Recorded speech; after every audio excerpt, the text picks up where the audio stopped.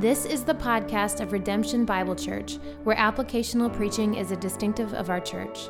For more information, log on to redemptionfw.org. Thanks for listening. The word of the Lord. Now, after these events, Paul resolved in the Spirit to pass through Macedonia and Achaia and go to Jerusalem, saying, "After I have been there, I must also see Rome." And having sent into Macedonia two of his helpers, Timothy and Erastus, he himself stayed in Asia for a while. About that time, there arose no little disturbance concerning the way. For a man named Demetrius, a silversmith, who made silver shrines of Artemis, brought no little business to the craftsmen. These he gathered together with the workmen in similar trades, and said, "Men, you know that from this business we have our wealth, and you see and hear that not only in Ephesus, but almost all of Asia, this Paul has persuaded and turned away a great many people, saying that gods made with hands are not gods. And there is a danger, not only of this trade of ours may come into disrepute, but also that the temple of the great goddess Artemis may be counted as nothing, and she may even be deposed from her magnificence, she whom all Asia and the world worship." When they heard this, they were enraged and were crying out, "Great is Artemis of the Ephesians!" So the city was filled with confusion, and they rushed together into the theater, dragging with them Gaius and Aristarchus, Macedonians who were Paul's traveling companions. But when Paul wished to go in among the crowd, the disciples would not let him. And even some of the Asiarchs, who were friends of his, sent to him and were urging him not to venture into the theater. Now some cried one thing and some another, for the assembly was in confusion, and most of them did not even know why they had come together. Some of the crowd prompted Alexander, whom the Jews had put forward. And Alexander, motioning with his hand, wanted to make a defense to the crowd. But when they recognized that he was a Jew, for about 2 hours they cried with one voice, "Great is Artemis of the Ephesians!" And when the town clerk had quieted the crowd and said, "Men of Ephesus, who is there who does not know that the city of the Ephesians is temple keeper to the great Artemis, and of the sacred stone which fell from the sky? Seeing then that these things cannot be denied, you ought to be quiet and do nothing rash. For you have brought these men here who are neither sacrilegious nor blasphemers of our goddess. If therefore Demetrius and the craftsmen with him have a complaint against anyone, the courts are open, there are proconsuls, let them bring charges against one another. But if you seek anything further, it shall be settled in the regular assembly, for we really are in danger of being charged with rioting today, since there is no cause we can give to justify this commotion." And when he had said these things, he dismissed the assembly. I'm supposed to follow that? Any questions about the text at all? A great job, Dennis. Love it. Very good. Well, first of all, I want to start by giving you guys an update.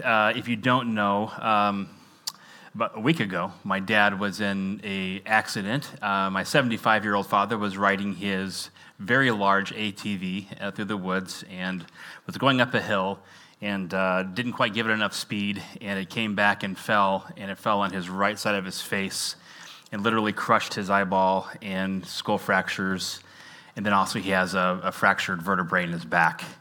And so Monday morning, when I just heard about all that, I got into a car, drove down to Nashville, And so really from Monday through Thursday, I was sitting in surgery recovery all that time because they didn't have a room for him. So we sat in surgery recovery for 5 days. But Dad, he had surgery on Monday, a week ago. Then he also had surgery on Friday to repair the fractures on his face. The back is inoperable. So he's all things considered, doing well. Talked to him again this morning. He looks like Mike Tyson took it to him, but he's doing pretty good. He'll probably never recover full sight in his eye. They say a 5% chance of regaining any sight, and so and certainly never to what it was. So that's there, and so we would covet your continued prayers. Landon and I are going to head down in the morning to go get him from the hospital, and we're going to bring him to Fort Wayne for a season as he heals. So he'll be with us for a month and a half. We don't know yet exactly, but until he's able to navigate on his own a little bit, and then probably from there he'll go to my sister's in Alaska, and she used to work for the VA. And she knows how to navigate all the VA red tape like nobody's business, so she'll take care of all of that. So I know you've been praying. I appreciate your prayers. Would cover your continued prayers and all of that, and patience. I'll be taking this week off. I greatly appreciate my staff stepping in to help. I did what I could down at the hospital, getting the sermon ready and all that, and they were great here, taking care of everything. And I'll take this week off to be able to get him settled here in Fort Wayne. So I'll be praying for all of that. All right. I'm going to pray one more time. God, thank you for your grace. Thank you for this text in front of us. And there's so much to learn here, Father. So I just want to pray just for now, in this moment, this time, that you would teach us the things that we need to learn from this to be able to effectively be witnesses in our day. So God, we ask that, and we ask that you would empower this time in your strength. In Christ's name, amen. So it's already mid-August, which means that summer is going, and that means that football season is coming. Yeah. And we love the fall. I love the fall because of the colors. My birthday is October 22nd. You can write that down if you want. And then football season starts, and we love football season. Now, I never played football, but Courtney and I watch a lot of football. And so there's some things I know. Like, I know how important it is when you're going up against a team to watch the tape. To watch the videos of the team, to study the opponent, to look at the plays they normally run, to find out their key players and what the key players can do, and to really get a good plan together to really meet the opposition well. And this morning, I want to talk a little bit about how important it is to meet the opposition well, to know the opposition. Very, very important, because I believe what we have here in the text is this incredible example of what the opposition can do. And this is certainly the opposition at their most passionate as they are rioting in the temple of Artemis. But there's a lot to learn here. So let's go back again and get a little bit of background. Take a look at verse 21. This is really interesting where Paul's heart goes. It says, "Now after these events, Paul resolved in the Spirit to pass through Macedonia and Achaia and go down to Jerusalem, saying, after I've been there, I must also see Rome." So the Spirit had led Paul to Ephesus, and now for 2.5 years, Paul has been faithfully ministering to these people. But now the Holy Spirit is moving him along, which, by the way, is what it means when it says he resolved in the Spirit. That definite article is there in the text. So it's a beautiful way that Luke is writing this. Really, he's saying the Holy Spirit is moving him along, and Paul's spirit is moving with the Holy Spirit, but now God is moving Paul along, and his heart is changing. And his heart goes to Rome. This is another one of those key transitions, the beginning, really, of a key transition for the rest of the book, because now Paul's heart is going to be set to Rome, and Paul is going to eventually get to Rome, though not the way he thinks he's going to. And that's a whole nother sermon for another day, but there's a lot going on. But now that God has used Paul greatly in Ephesus and the gospel is moving forward now, we see what we always see, and we see opposition. Verse number 23. "Now about that time there arose no little disturbance concerning the way." This interesting title for Christianity, the way. After all, Jesus said, "I am the way, the truth, and the life." And coming from that, the Christianity got its name, The Way. And as the gospel moves forward, opposition rises to meet it, which always happened with Paul. In fact, Paul said this in 2 Timothy, "You, however, have followed my teaching, my conduct, my aim in life, my faith, patience, my love, my steadfastness, my persecutions." Isn't that an interesting little transition there? My persecutions and sufferings that happened to me at Antioch and Iconium and at Lystra, which persecutions I endured, yet from them all the Lord rescued me. Indeed, here it is, all who desire to live godly in Christ Jesus will be persecuted. Most of my years growing up as a child, America as a whole was at least fairly friendly to Christianity. But man, have things changed. And if those days aren't gone, if they're not long gone, they are certainly going. And that means the more we, Redemption Bible Church in Fort Wayne, live on mission, the more we proclaim the gospel and get it forward here in our city, the more the opposition will come to meet. And so we too need to know the opposition. In fact, that's the first part of the big idea. So if you could write this down, first part of the big idea is let's know the opposition. Let's know the opposition. And we're going to study them here in this text, in this story. But, church, why know them? Do we need to know the opposition to fight them? Do we need to know the opposition to battle them? It feels like that's a lot of what modern evangelical Christianity has done with the opposition. But I want to get the heart of Paul. And Paul is in Ephesus for 2.5 years, not to beat or win the minds, but to win the souls. And so finish the big idea this way. Let's know the opposition to win them. And I want that to be our heart. Because it's easy, man. It's easy when that opposition is coming up and you feel that tension to have a lot of passion and drive to fight. But I want to have a passion and drive for the gospel and to see people come to know Christ. So along that line, I want to give 4 truths about the opposition that we need to know and we can see and help us understand that. Number 1, write this down, the foundation of the opposition, the foundation of the opposition. It's really interesting, this stump speech that Demetrius gives, and I want to investigate that a little bit. So let's go back to verse number 23. Now, about that time, there arose no little disturbance concerning the way, for a man named Demetrius, a silversmith, who made silver shrines of Artemis, brought no little business to the craftsmen. These he gathered together with the workmen in similar trades and said, "Men, you know that from this business we have our church." What's the word that's used there? Wealth. And you see that not only in Ephesus, but in almost all of Asia, this Paul has persuaded and turned away a great many people, saying that gods made with hands are not gods.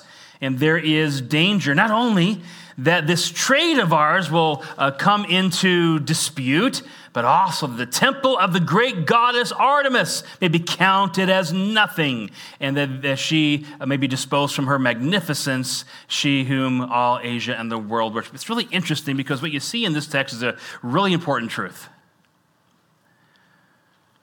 Was it really the idols that were so important to this silversmith? Was it really worshiping Artemis, really? Now he reveals his heart when he says, "From this trade we have our wealth." Church, listen, there is an idol behind every idol. And very often, when we're dealing with the issue isn't the issue. It's the heart behind the issue that's the real issue. And it's hard to tell, it's hard to see. But the reality is there is an idol behind every idol. Now, there are 2, I think, that are mentioned specifically in this text. The first is that desire for wealth. The desire for wealth is certainly there. We saw that in verse 25.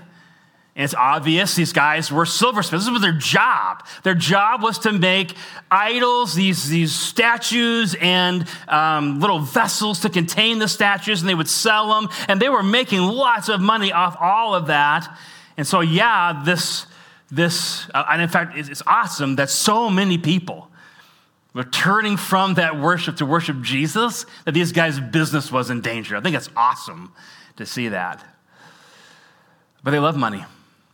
And they love wealth. And the love of money, the Bible says, is the root of all kinds of evil. No sooner was my dad in the ER than people were calling him, clamoring for his stuff. And he is not a wealthy man, but I'm going to get really upset and angry if I keep going. So I'm going to go on to the next verse. So you have wealth that is there, that's a desire. But this is really interesting because then it goes on in verse number 27 to the temple of Artemis. And there is great danger not only that in this trade of ours may come into dispute, but also that the temple of the great goddess Artemis may be counted as nothing. Now that's really a very silly statement. Because at this time, the temple of Artemis is probably the most magnificent structure in all the world. It has been known as one of the 7 wonders of the ancient world. Albert Barnes described the temple this way: 220 years were required to bring it to completion. It was 425 feet in length, 220 in breadth, and was supported by 127 pillars of Parian marble, each of which was 60 feet high. These pillars were furnished by as many princes, and 36 of them were curiously carved, and the rest were finely polished. Each pillar is supposed, with its base, contained 150 tons of marble. It's a massive, beautiful temple. And was it really going to come as nothing? No, but they were concerned about the notoriety. We're known for something here. Man, at Ephesus, we are known to be the temple of the great goddess Artemis. So there was a desire for wealth. There was a desire for notoriety that was driving them. And it's not unheard of in our day. In fact, we lived in Minnesota for 5 years, and there was this really interesting competition going on between Duluth, Minnesota, and Bemidji, Minnesota, about where the real hometown of Paul Bunyan was. And so, seriously, so you go to both, and there are these massive statues that were built, and the hometown of Paul Bunyan. You go to this place, the hometown, and there were festivals and celebrations and parades, and you kind of want to tap someone on the shoulder and say, he wasn't real. But a massive debate, but because of the notoriety that it brought. We are the hometown of Paul Bunyan. Man, we love notoriety. Don't we love it? Look at people's social media feeds. Like the other day, someone posted on there they had gotten one of those industrial snakes for snaking out your pipes. And I know this because they posted on the social media not only that they got one, but also what they found when they rooted out their pipes. And you kind of think, why do you think the world wants to see this? No one wants to see that. Or hey, I busted my toe, it's all bloody. Snap a picture, post it online. No one wants to see your bloody toe. In fact, can I just get this off my chest? The next time you go to the beach, and you want the world to see that you're at the beach and what you're seeing at the moment, all you have to do is angle the camera up a degree or two so we don't have to see your nasty, dirty, sandy feet, okay? Just pull it up a little bit and no one wants to see your feet. So I'm just saying, we love the accolades and the notoriety, and I think we love it as people more than we really even realize we do. This is a lot of why I've taken steps away from social media. It's a great temptation, and it's also just you see the heart over and over again. Why are you posting that? But here's the point in all of this. If you attack the issue at the presentation of the issue, what it seems that they're saying that they're really about, you're missing the point because it's not the issue. The idol is not the idol. There's something deeper. There's an idol behind the idol. So I'm going to use this example several times today, but let's talk a little bit about how passionate people are about abortion. It's not really that they care a whole lot about what people say about how a woman uses her body. That's an issue, but there are issues behind the issue. And maybe it's a desire for pleasure. They just want to live their life the way they want to live the life and erase the consequences if they have to. Maybe it's pride. Maybe it's security. I have a life I want to live, and I can't live that life if I have this baby with me. But there are issues underneath the issues, and you can try to win it with logic. That's a life in there. If they found a beating heart on Mars, they would say, yeah, it's true. Absolutely. Great point. Phenomenal argument. Never going to win them. Well, if you just shouldn't have sex. Yeah. True. Until you're ready to have a baby, you shouldn't. Or you're married, let me put that there first, and ready to have a baby, you shouldn't. But is that going to win them? See, we're attacking the mind. And the mind isn't what rules mankind. It's the heart. So church, let's win the heart before we try to win the mind. Win the heart before we try to win the mind. Just know this. The foundation of the opposition are heart desires that are driving them. I'm going to say it clearly again. The foundation of the opposition is really heart desires that are driving them. And if we're going to win this city for Jesus, we're going to have to look beyond that. In fact, it kind of brings us to this, the passion of the opposition, because point number 2, let's look at the passion of the opposition, because it gets really heated. Take a look at verse number 28 again. And I feel silly reading after Dennis read, but I'll try again. It's like someone trying to play basketball after Jordan plays basketball. You just shouldn't do it. But anyway, when they heard this, they were enraged and were crying, "Great is Artemis of the Ephesians." So the city was filled with confusions. And watch this now. And they rushed together in the theater, dragging with them these guys, these Macedonians who they do who knows what with them. They get so passionate, so enraged, they're grabbing people, they're dragging them to the temple. And whatever they did with these guys, Paul, it had to be bad, because as Paul tries to go in, Paul's friends were like, dude, don't go in there. Whatever they did to them, they're going to do to you, and that ain't good. Now, I don't know Paul's heart. The text doesn't say specifically. I got to believe Paul's going in there and saying, look at all these people gathered. Let's preach Jesus to them.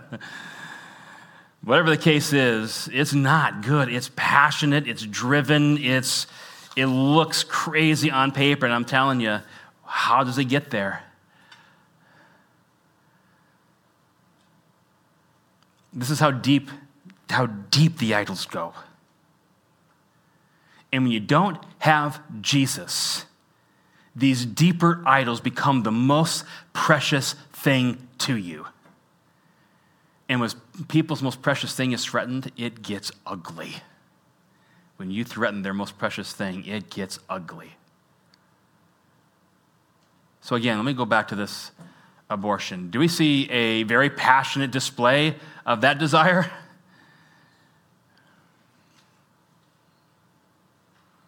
Horrific. And you see this kind of passionate display. And church, tell me what our first response is to that. Don't you want to just get a bunch of our people together and go the opposite side of wherever they are with our signs and our vehemence and say, it's a life, and try to fight that battle? Don't you want to meet passion with passion? And I think meeting passion with passion is the right thing. But it's passion pointed toward the soul of the people. It's passion pointed toward the preaching of the gospel. Because when force meets force, there's carnage. And we're talking about spiritual issues. And when spiritual force meets spiritual force, it's just destruction and damage. And our heart needs to be, yes, let your passion for Jesus drive you, but it's a passion for the gospel, to win the souls of the people that are in need. Look, whenever there is something that startles you, there are two key responses. You learn them in Psychology 101. There's either fight or there's flight, okay?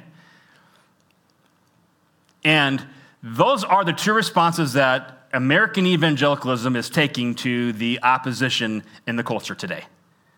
Flight, let's just pretend it's not an issue, or let's just mold in with the culture so we're not causing any issues. And hasn't a great amount of modern evangelicalism gotten weak about the issues? Or the other response is to fight. And what I'm saying is, let's measure our passion and point it to evangelism. Because it goes deeper yet. I want to talk about the motivation for the opposition. The foundation, idols behind the idols, heart desires that really drive, where the real battle is fought. Passion for the opposition is definitely there, and our passion needs to be a passion for their souls. But I want to take it even a step further and talk about the deeper motivation that's here, because I think what's interesting is Demetrius' speech. I want to go back to it for a second. I want you to just check this out. Let's look at then verse number 25 again. These he gathered together with the workmen in similar trades and said, "Men, you know that from this business we have our wealth. And you see and hear that not only in Ephesus, but in almost all of Asia, this Paul has persuaded and turned away a great many people, saying these gods made with hands are not gods. And there is danger not only in this trade to come into disrepute, but also that the temple of the great goddess Artemis may be counted as nothing, and that she may even be disposed of her magnificence, she whom all Asia and the world worship." Now, I don't know how much of that Demetrius actually believes, but what he's doing is he is stirring something up in the people. A deeper drive. In fact, John MacArthur says this: Demetrius cleverly played upon his hearers' fears of financial ruin, religious zeal, and concern for their city's prestige. Fear was the motivation that drove the passion that is there. Fear. In church, we live in a culture that's very afraid. So Drew has me reading this book, Recovering Our Sanity by Michael Horton. What was awesome is that, with a 6-hour drive down, a 6-hour drive back, I got a lot of time to listen to books on tape. And so I knocked out a good portion of it, and boy, it really just touches on quite a bit of where our culture is today. And Michael Horton said this: we are told that boomers are afraid of getting old, millennials are concerned that they're not special, and members of Generation Z are worried about everything. Illicit drug use and alcoholism are on the rise, and suicide is now the second leading cause of death among children, adolescents, and young adults aged 15 to 23. During 2020, approximately 93,000 drug overdose deaths occurred in the U.S. There are myriad such causes of such conditions, but fear and anxiety are major drivers. And the media knows it. And they stir it up. There's a lot of reasons why they're there, but here's another quote from Horton. He says this: "Fear is such a powerful drug that it is easily exploited. Not only hucksters, but sometimes even medical, pharmaceutical, and insurance companies, along with investment marketers and public scientists, sell fear. CNN and Fox hardly survive without it. Tyrants, whether political leaders or employers, create a culture of fear to rise to power and then to tamp down dissent. And this is the air we breathe. It gets more clicks, more patience, more drones following along. And it's not just people that are driven by the opposition, and it's people who have the same values that we would have that still use fear as a major driver. And so what do? We see their vehemence, we see their passion, and so we meet it with our own. And it becomes an us versus them mentality. One more time, let me quote Michael Horton. According to our side, we must not only disagree, but we must be afraid of them. This is what the myriad political pundits on the right and left do every day to gin up fear and anger meter. In fact, if you disagree with a right-wing guru, you might not be a patriot or a Christian. And if you disagree with left-wing agenda, then you must be canceled. And we're more divided than ever. Am I off here? You guys see this too? Now, we're on a mission. And we're on a mission to win them and their hearts. So, question to you. What do we do to meet fear? What conquers fear? Where'd you get that crazy idea? How about 1 John 4:18? There is no fear in church. Read it with me, would you please? I just want to read this together. But perfect love casts out fear, for fear has to do with punishment, and whoever fears has not been perfected in love. They don't need our vehement, passionate opposition to them. What they need is to know there is a God. He is in complete control, and he loves you. Again, let me say, we don't need to know our opposition in order to fight them. We need to know our opposition in order to win them. And we're going to win them with love. So listen, let's put some feet to this. Do you know somebody who doesn't know Jesus? Or all your Christians, all your friends Christians and saved and all that? Do you have some people in your sphere that don't know Christ? So why don't we put some feet to this and show them love this week? Why don't we get specific and pick a name? And then think about an activity that we can do, some way to show them love. Maybe it's opening up your home for a dinner. Maybe it's paying for something that they're worried. I don't know what it is. Let the Lord lay those specifics on your heart. But why don't we get specific and show love? Because it's love that casts out fear. And behind all of this is a fear that's there. And they need to know that Jesus loves them. Now, you can't do any of that with the Holy Spirit. So pray and see what God will do. Motivation is fear, and fear is met with love. Now, this is interesting, so I want us to see this together. The confusion in the opposition. The confusion in the opposition. Look at verse number 32. And this is definitely, as Dennis picked up on, this is definitely Luke writing and embracing some of the Greek humor of his day. But it just really reveals something. Now, some cried out one thing and some another, for the assembly was in church, what? Confusion. And most of them did not know why they had come together.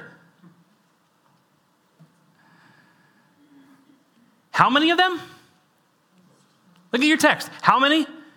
Most of them. The great majority of the crowd were just doing what everybody else was doing. Did they share the same passionate views as Demetrius and the silversmiths? They had no idea. They just followed the crowd.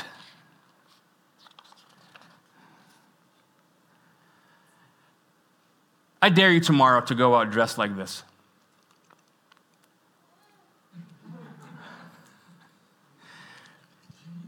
I bet you as I empty out my dad's closet tomorrow, I'm going to find some of this clothes for sure. Definitely find some of the stuff on the left. But you got a good array of course, that's 70s, and then that's the 90s. And I can't believe I used to have pants a lot like that. But anyway, so go out tomorrow dressed like that. You wouldn't do it. They did. You get in a time machine and head back to 1970, you're going to find all kinds of leisure suits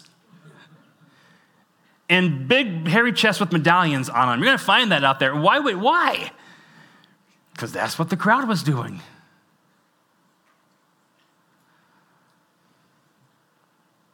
And I hope this sheds light on our current culture.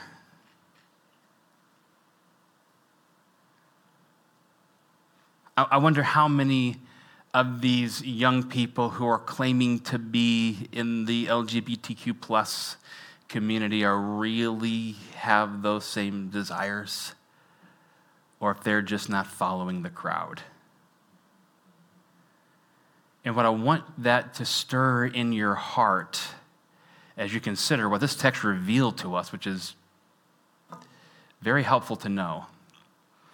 Hope it stirs in your heart an incredible compassion. It's frustrating. It's angering. It stirs us up. But the response needs to be a response of compassion.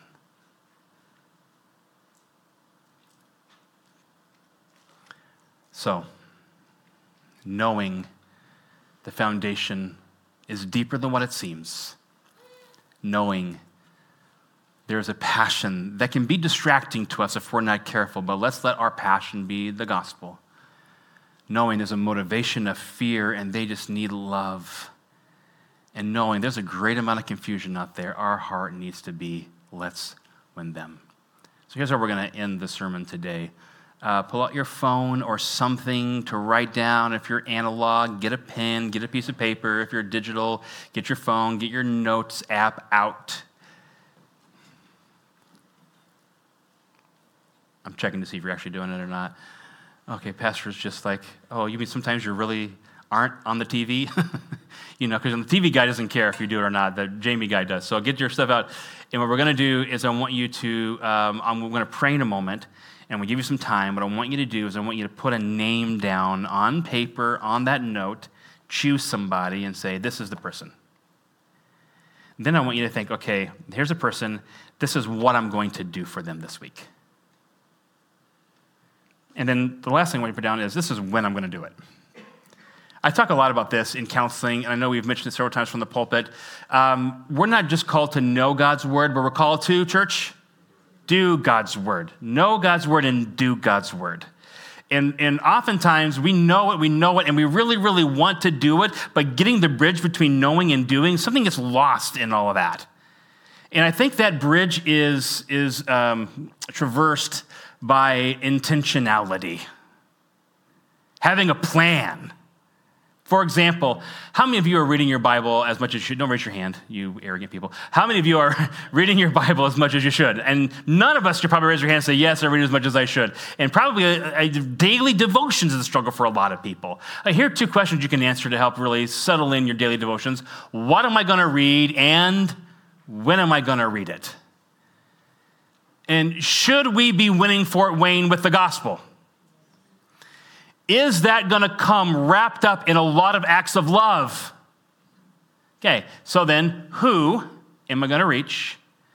How am I going to show them love? What am I going to do? And then when am I going to do it?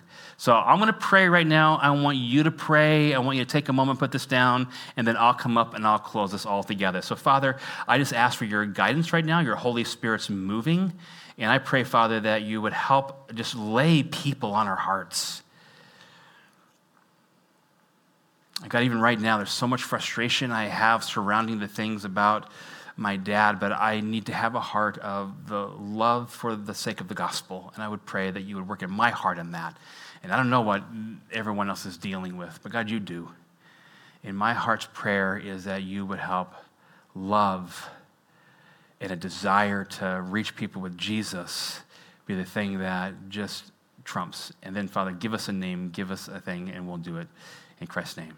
So take a minute and pray and write that down, then I'll come close this in a second. Not only do you see that name, you know that person. And we acknowledge right now, it is not our acts of love, it is not our wise ways of putting the gospel that opens up hearts to believe. Only you can do that. Only you can quicken the heart to believe. And so right in this moment, God, we say, every name written down, would you do that?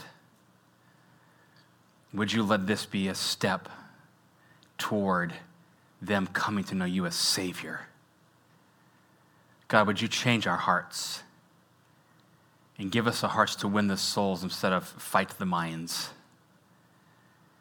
Give us a greater, deeper passion for the gospel. And then do a work that only you can do in our city. We ask it in Christ's name. Amen. Your loved redemption, thank you.